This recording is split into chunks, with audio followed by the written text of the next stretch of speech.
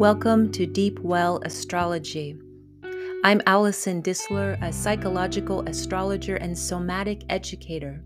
And in this podcast, we'll explore how astrology can illuminate our embodied consciousness and nourish our soul.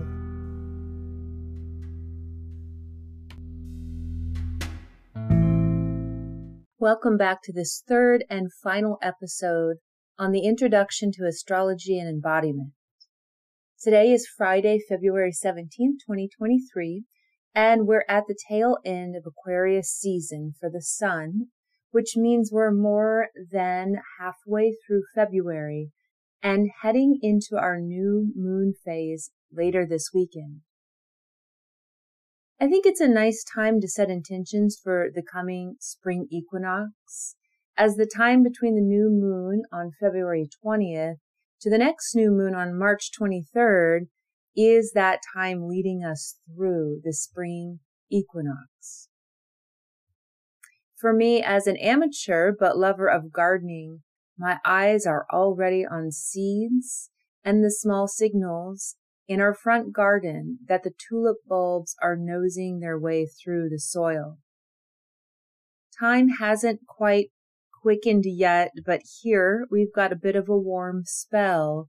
So a little spring fever, a little Aries energy seems to be popping into this tail end of Aquarius season, even though we still have a few weeks of Pisces, this great sort of thaw out and water time before we go into emergence.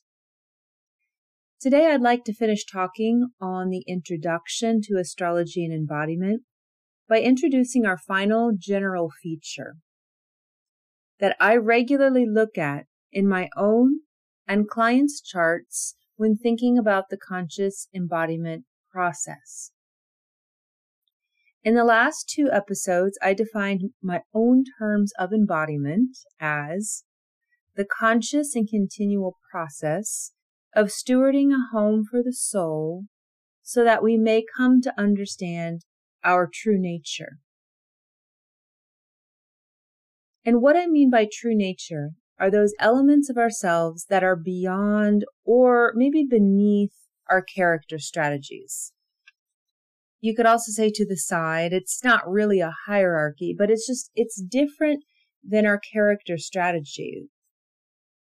When I was studying an embodied psychotherapeutic system called the Hakomi method, and you can look it up if you don't know it, it's a really cool process to work with the unconscious. The founder of that school, Ron Kurtz, used to refer to us as having two selves. And what he meant by that is there's an adaptive self and an experiencing self. In a similar way, we can think often about who we think ourselves to be is sort of a strategy. It's a character that our experiencing self has constructed out of navigating usually early environments.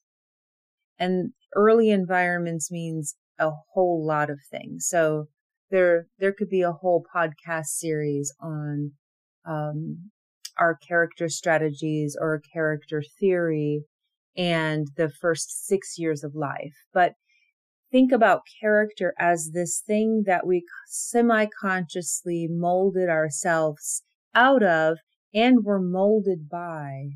It's a two-way kind of circular process from our early environments.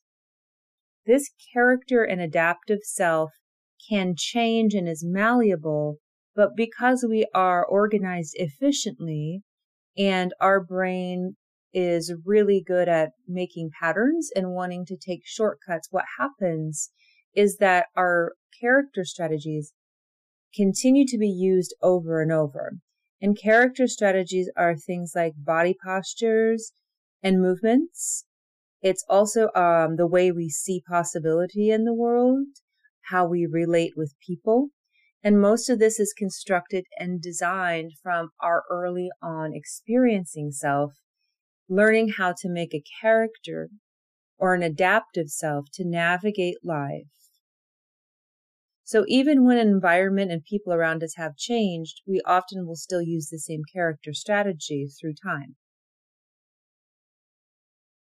So Hakomi was built out of an older and kind of more stagnant, but very interesting therapeutic theory, and it's known as character theory. So you can kind of read more about that. Character theory and analysis. There's a book by Wilhelm Reich. I believe it's called Character Theory or Character Analysis. You can look that up. But Hakomi's aim was to support the experiencing self, to witness the adaptive self and its mechanism, to also support that, and then in real time create new possibility, so that a fresh, more potential self or potent self could emerge if the person discerned that it could be useful. Anyways, all this to say, when I speak of true nature, I'm thinking of this experiencer. So not the adaptive self, not the character, but the one who is experiencing. It is also the consciousness that experiences the elements of this life. And it is, I think there's a lot of different ideas around this experiencing self as sort of witness consciousness. Some people might think of it as that, but it's been in my experience, and maybe it's my living question right now and working with myself and others, that our experiencing self actually has some fundamental ways of perceiving and preferring or organizing the digestion of sensory material, so that we don't all have a same kind of experiencing self. We've got different neurologies, we've got different elemental preferences. So through the continual study of ourselves, through embodiment, we come to discern what is our character strategy, why we may have done that, what we're prone to do, what we keep doing, how we built that. We can question its utility, and we can also reveal components of our true nature. And that is like our way. It's our experiencing self. It's like our how, our Tao, our way. As we live more fully in our experiencing self as a creative potential, we can steward a home for the soul. In a sense, then, as an experiment or a living question, or just for all of us, myself, for you, we can think of a soul or our soul as something that's both of us and not completely of us. So when I just said that now, I'm thinking of the image of a bridge. So what is something, what image helps you think about something that is both of us and not of us, both of those things? Somehow I'm also reminded of the Rumi poem, The Guest House, that every morning, every day, our experiencing self witnesses and co-creates with both the archetypes or planetary energies and the essence of something other. So that is that something other. If I'm going to use the word soul, we can also say it's that something other that when we watch ourselves long enough, we start to feel into that there is something other than our way, than our true nature, something other than the archetypes and the character strategy. So it's that thing, and maybe that thing or that space or that energy that is of us and not of us, that emerges sometimes. So how then does astrology play into the process or inquiry of embodiment? So as we receive our natal charts at birth, we will have a blueprint or a map for studying if we like. It can be taken upon or not. We can still have a life. We can live a life without going through or studying embodiment or even doing any work or conscious thought about the soul. But all of this adds dimension. The map, the birth chart, gives us a constellation of symbols and archetypes to study so that we may wonder who or what is showing up when. For example, just real practically, when we have something come over us that feels like a temper or temper tantrum as a young person or even as an adult, we can ask, is that my temper or my anger? Or has Mars been activated in my chart and I'm experiencing this? Is it happening inside of me? Am I witnessing it outside of me and resonating?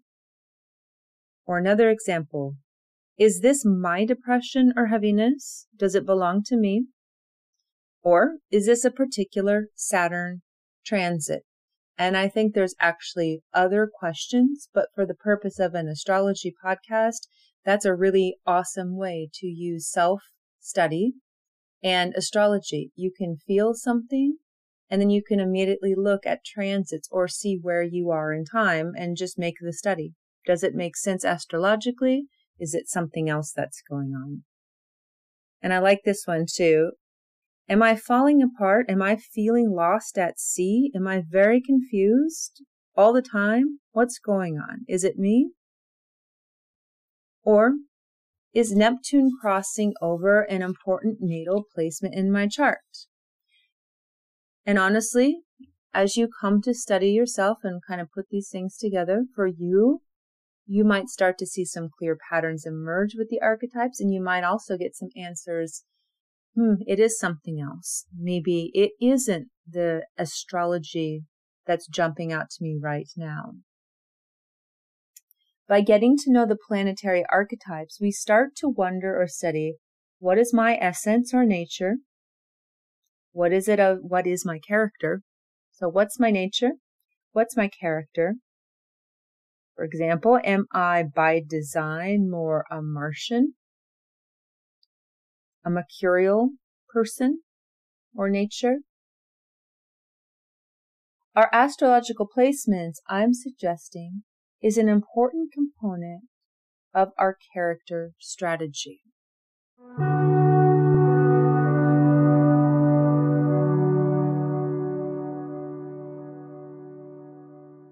Once our experiencing self witnesses these strategies and these character components and the way the archetypes influence us, what we take on as part of our character, we can begin to cosmically collaborate so that through our awareness, we set a wider table of possibility for something else to emerge.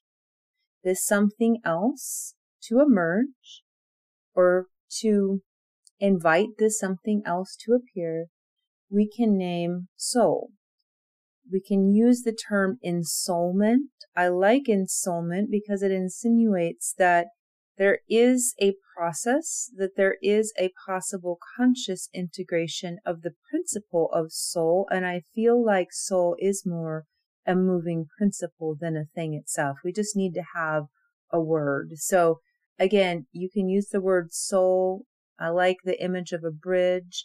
I like that, there's a feeling we have on ourselves when we're having a soulful experience. So think about the word soul for you, ensouled, having a soulful experience, or noticing a person, place, or thing that feels like it has a soul to it. And just kind of get into your experience of the word and the parameters of soul for you.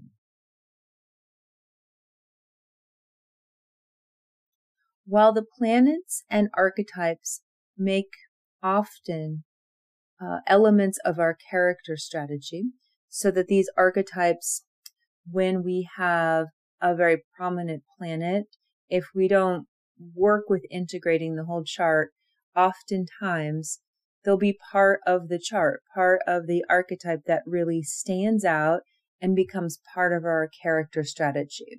So we use the strong point, or we use this thing that stands out in our chart, and we kind of, I don't want to say we're dragged along by it, but it's almost as if we are being ensnared by that energy. It becomes part of our character strategy and belief systems.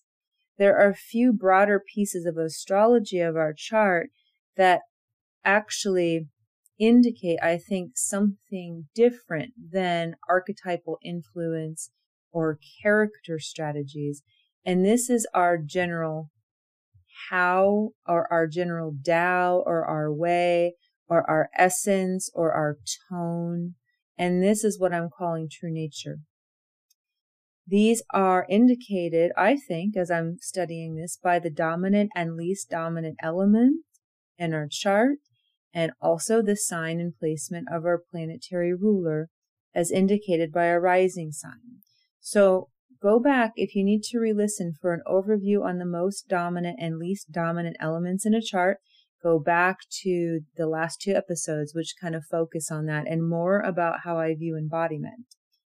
So after hearing these theoretical or possible explanations between psychology, embodiment, and astrology, what are your first thoughts or personal questions? You might also like to write down these 3 things: character strategies. So that's one thing. The second thing would be true nature, or essence, or tone, or my way. And the third thing would be soul, or ensoulment.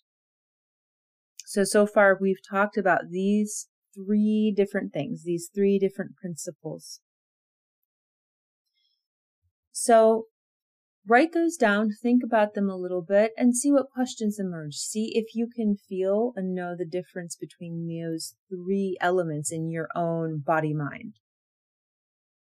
I invite us to continue in the place of curiosity. So a lot of this is speculative. I must again make mention, I am not a medical astrologer. I do not authorize in any way to prescribe or diagnose anything. And in fact, although I am an astrologer, psychological astrologer, and a hands-on practitioner with a good knowledge of the body, I also consider myself a speculative thinker. So I put these things together and I see what emerges from the practice of working with the body, studying psychology and astrology. And I'm also open to test that out and see what doesn't fit. So that's kind of that flexible sort of speculative mind that I have. And so I invite us to continue with curiosity through this. When thinking about our true nature as how we go about things, or our way, our Tao, we can recognize ourselves and others that we both have character strategies, and we also have a way about us. Broadly, the way about us, or the how of us, some words to consider that are sort of beyond character are words like, these are just some examples. Is your way non-linear, funneled, focused, scattered, slow and steady, quick moving, agile, driven, whimsical, happy-go-lucky, private, one at a time processing, multitasker, deliberate? And when you're thinking of these words, this is something that goes across many different spheres of your life. Generally, the broader we can stay with this and just think about how we go about things, you might be able to see it in another person a little bit better than you because you're watching them, especially someone you're living with or a friend. And you might say that a true essence or true nature is kind of like a tone. You're looking at a painting. In the painting, there's also a tone to the painting. And paintings have different tones, and that's made up of colors and hues and things that are in the painting. But the painting itself has a tone. It's the most general essence that you're picking up about the painting. So the planetary placements, or say things in the painting, would determine the character, but the tone, the general tone of the whole thing, and the character are different. The tone or mood can also be seen across the board in the way a character does simple things. So something in the tone would be consistent about how this character gets up from a chair, signs their signature, reads a newspaper, goes for a walk, eats lunch, talks to you on the phone. You'll see some things repeat again and again. This tone or true nature will be a consistent way of movement, a way that goes across many different domains. And this can be seen also and heard in tone of voice and facial gestures, and the way that the body moves through space, including prosody and the pace of breath. So now we're starting to get deep into the somatics of the self. If you were to ascribe some broad words, some broad tonal words to yourself that describes a way or ways that you go about things, what words would you use? Or what words are some that others have ascribed to you? Now, I've been in study groups where we're actually watching people do very mundane things, like get up and go get a pencil off a desk and then sit down and recite a short poem and then go over and look out the window.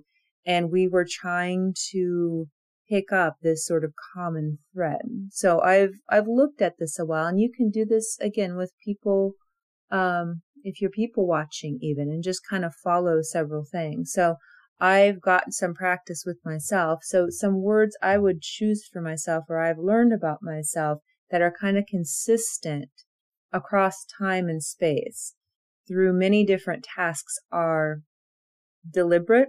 I would choose the word deliberate, focused, thorough, and strong-willed.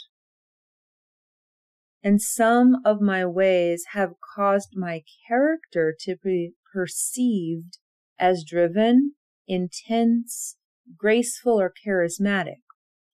But those are of my character, not of the way or my how. It's not the way I feel myself to move within the experience of reality. My true nature is how I perceive myself taking in and moving around a sensory world. Character is much more about engagement, and it's in the realm often of human interaction and what we make of each other.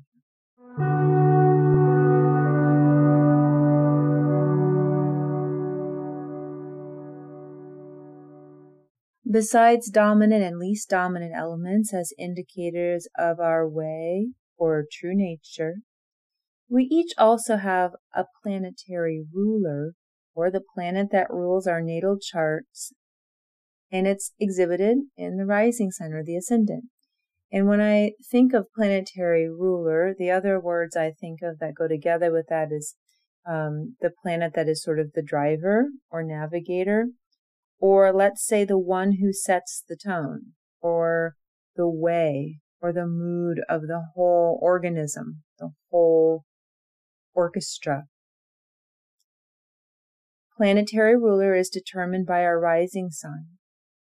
The planetary rulers possible are the Sun, the Moon, Mars, Venus, Saturn, or Jupiter. And I'm just staying with the traditional astrology. So modern astrologers might also put in outer planets and say Pluto, Neptune, and Uranus. And you can definitely check that out. I think there's enough combinations with the traditional planetary rulers that it's a really good basis of study, and you can always add on other dimensions. So we're going to stick kind of with the basics and just go with the traditional planetary rulers. So if you are a Leo rising, your planetary ruler is the Sun. Cancer rising, planetary ruler is the Moon. Aries or Scorpio is Mars. Libra or Taurus is Venus. Capricorn or Aquarius is Saturn. Sagittarius or Pisces, your planetary ruler is Jupiter. So make note, if you don't already know, you take piece of paper or write in your journal your planetary ruler. Go ahead and name it. And if you already know your planetary ruler, get out your chart and also make note of the sign and the house your planetary ruler lives in your chart. So let's just dive into a random example. Say a person has the most dominant element of fire, their least dominant element is earth, and their rising sign is Aquarius, or they are Aquarius rising. That means Saturn is this chart's planetary ruler. Saturn as a driver or tone setter or a navigator has structure to it. Saturn as an archetype is about boundaries, slow movement over time, building, conservation, preservation, restraint, constraint. What other words do you associate with Saturn? So this is where just the general knowledge of the archetype comes in. What other things you think about when you think about Saturn? Try to go for things that are both positive and negative and also neutral. And notice that, things like constraint can also be, depending on the situation, can be a good thing. It could be a challenging thing, but I want us to try to get through the whole spectrum of good, bad, neutral. We all have had, if you think about this, in your past, we've all had sort of Saturn-like teachers in our life. And that could have been actually in formal school or just people that taught you something. So maybe think back to growing up in elementary or middle school, or maybe a teacher. Think about a Saturn ruled or a Saturn toned person. They may be the firm, methodical kind of folks, oriented to an awareness of time and linearity, and having a strong structure in their classroom and being unbending. Saturn is a cold planet. It's not super flexible. So there's other things. Just try to think if there were Saturn toned people in your life, what and who were those people? What were they like? They may be frugal, just awareness of resources. The more specific we get, the more we start to get into the interplay of other planets. So, stay broad with that and think if have been any Saturn-like people in your life. So in our example chart, we might wonder if having Saturn as a chart ruler helps to give some ground or structure to the whole of the chart or person. Since the chart is low on the earth elemental and high in the fire elemental, we might wonder what that planetary driver, what Saturn does with that kind of energy flowing through the chart. This may also depend on where and what sign Saturn is placed in. So if that ruling planet is well placed and in Capricorn, we might wonder and think that Saturn in Capricorn could potentially steward and guide all of that fire in sort of a practical, useful direction. So the character may be spicy and fiery, but the driver, the mood, the tone, the one who's organizing, the orchestra, the conductor, may have enough structure and capability to work with that fire. But say if that Saturn is in Aries, opposed by Mars, we might wonder if there would be a friction or an agitation of an element of stop or go motion, because that Saturn then would also be placed in a fire sign. And when we have things that are hot and then we have things that are stopping, that friction or agitation can come up, or frustration. So words like scratchiness or stop and go, starting the car, putting the brakes on forward and back, and it's not quite as smooth. And Saturn in Aries is a different kind of driver than a Saturn in Capricorn. Now, could you imagine what the difference might be between a person who is fire dominant and lacking in earth with a planetary ruler of Saturn versus that same person who has a planetary driver or ruler of Mars? Say that the fire dominant chart was also an Aries rising. How would you imagine this person's orientation to experience would be? Would it be same or different than our Saturn rising sign?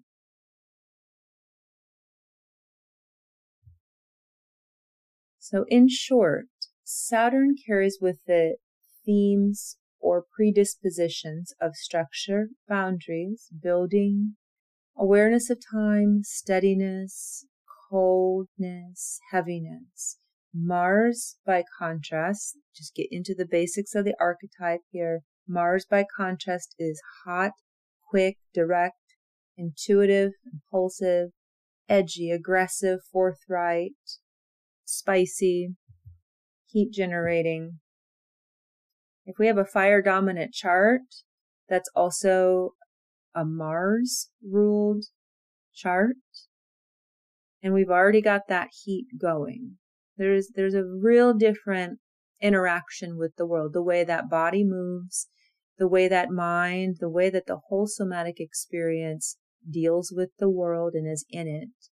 Maybe even environments that this conglomeration of energy would prefer. And sometimes it can show up in actual body symptoms. And sometimes when folks are seeking balance or they find dis-ease, again, we get flared up in one part of our chart or one kind of elemental.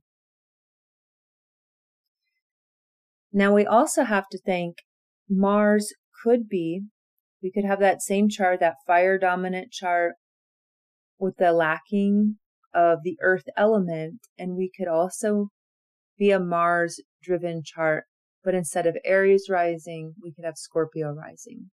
So that's the kind of details we're going to get into in these next several sessions, these talk sessions about embodiment, is when we look at certain example charts and we think about how a planetary driver or the tone of a chart would be different if the planetary ruler was Mars through the lens of an Aries rising or Scorpio rising.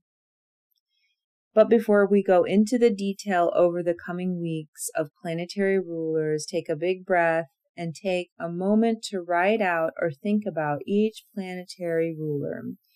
You can think about it as archetypal qualities, much like we have done with Saturn and Mars. I like putting them next to each other and just try to generate some words and play with contrast.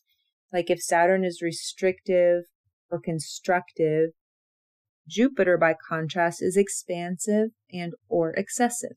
So by playing with contrast between the archetypes, we can start to see tonal patterns emerging. Remember to find your least dominant and most dominant element. What is your planetary ruler? And the last step, if you know your planetary ruler, what house and what sign is it in?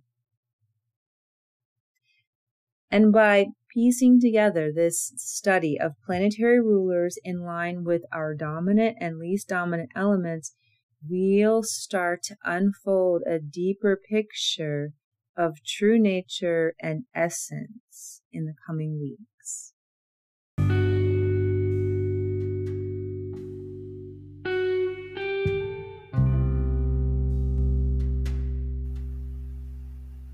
Until next time, breathe deep, linger long.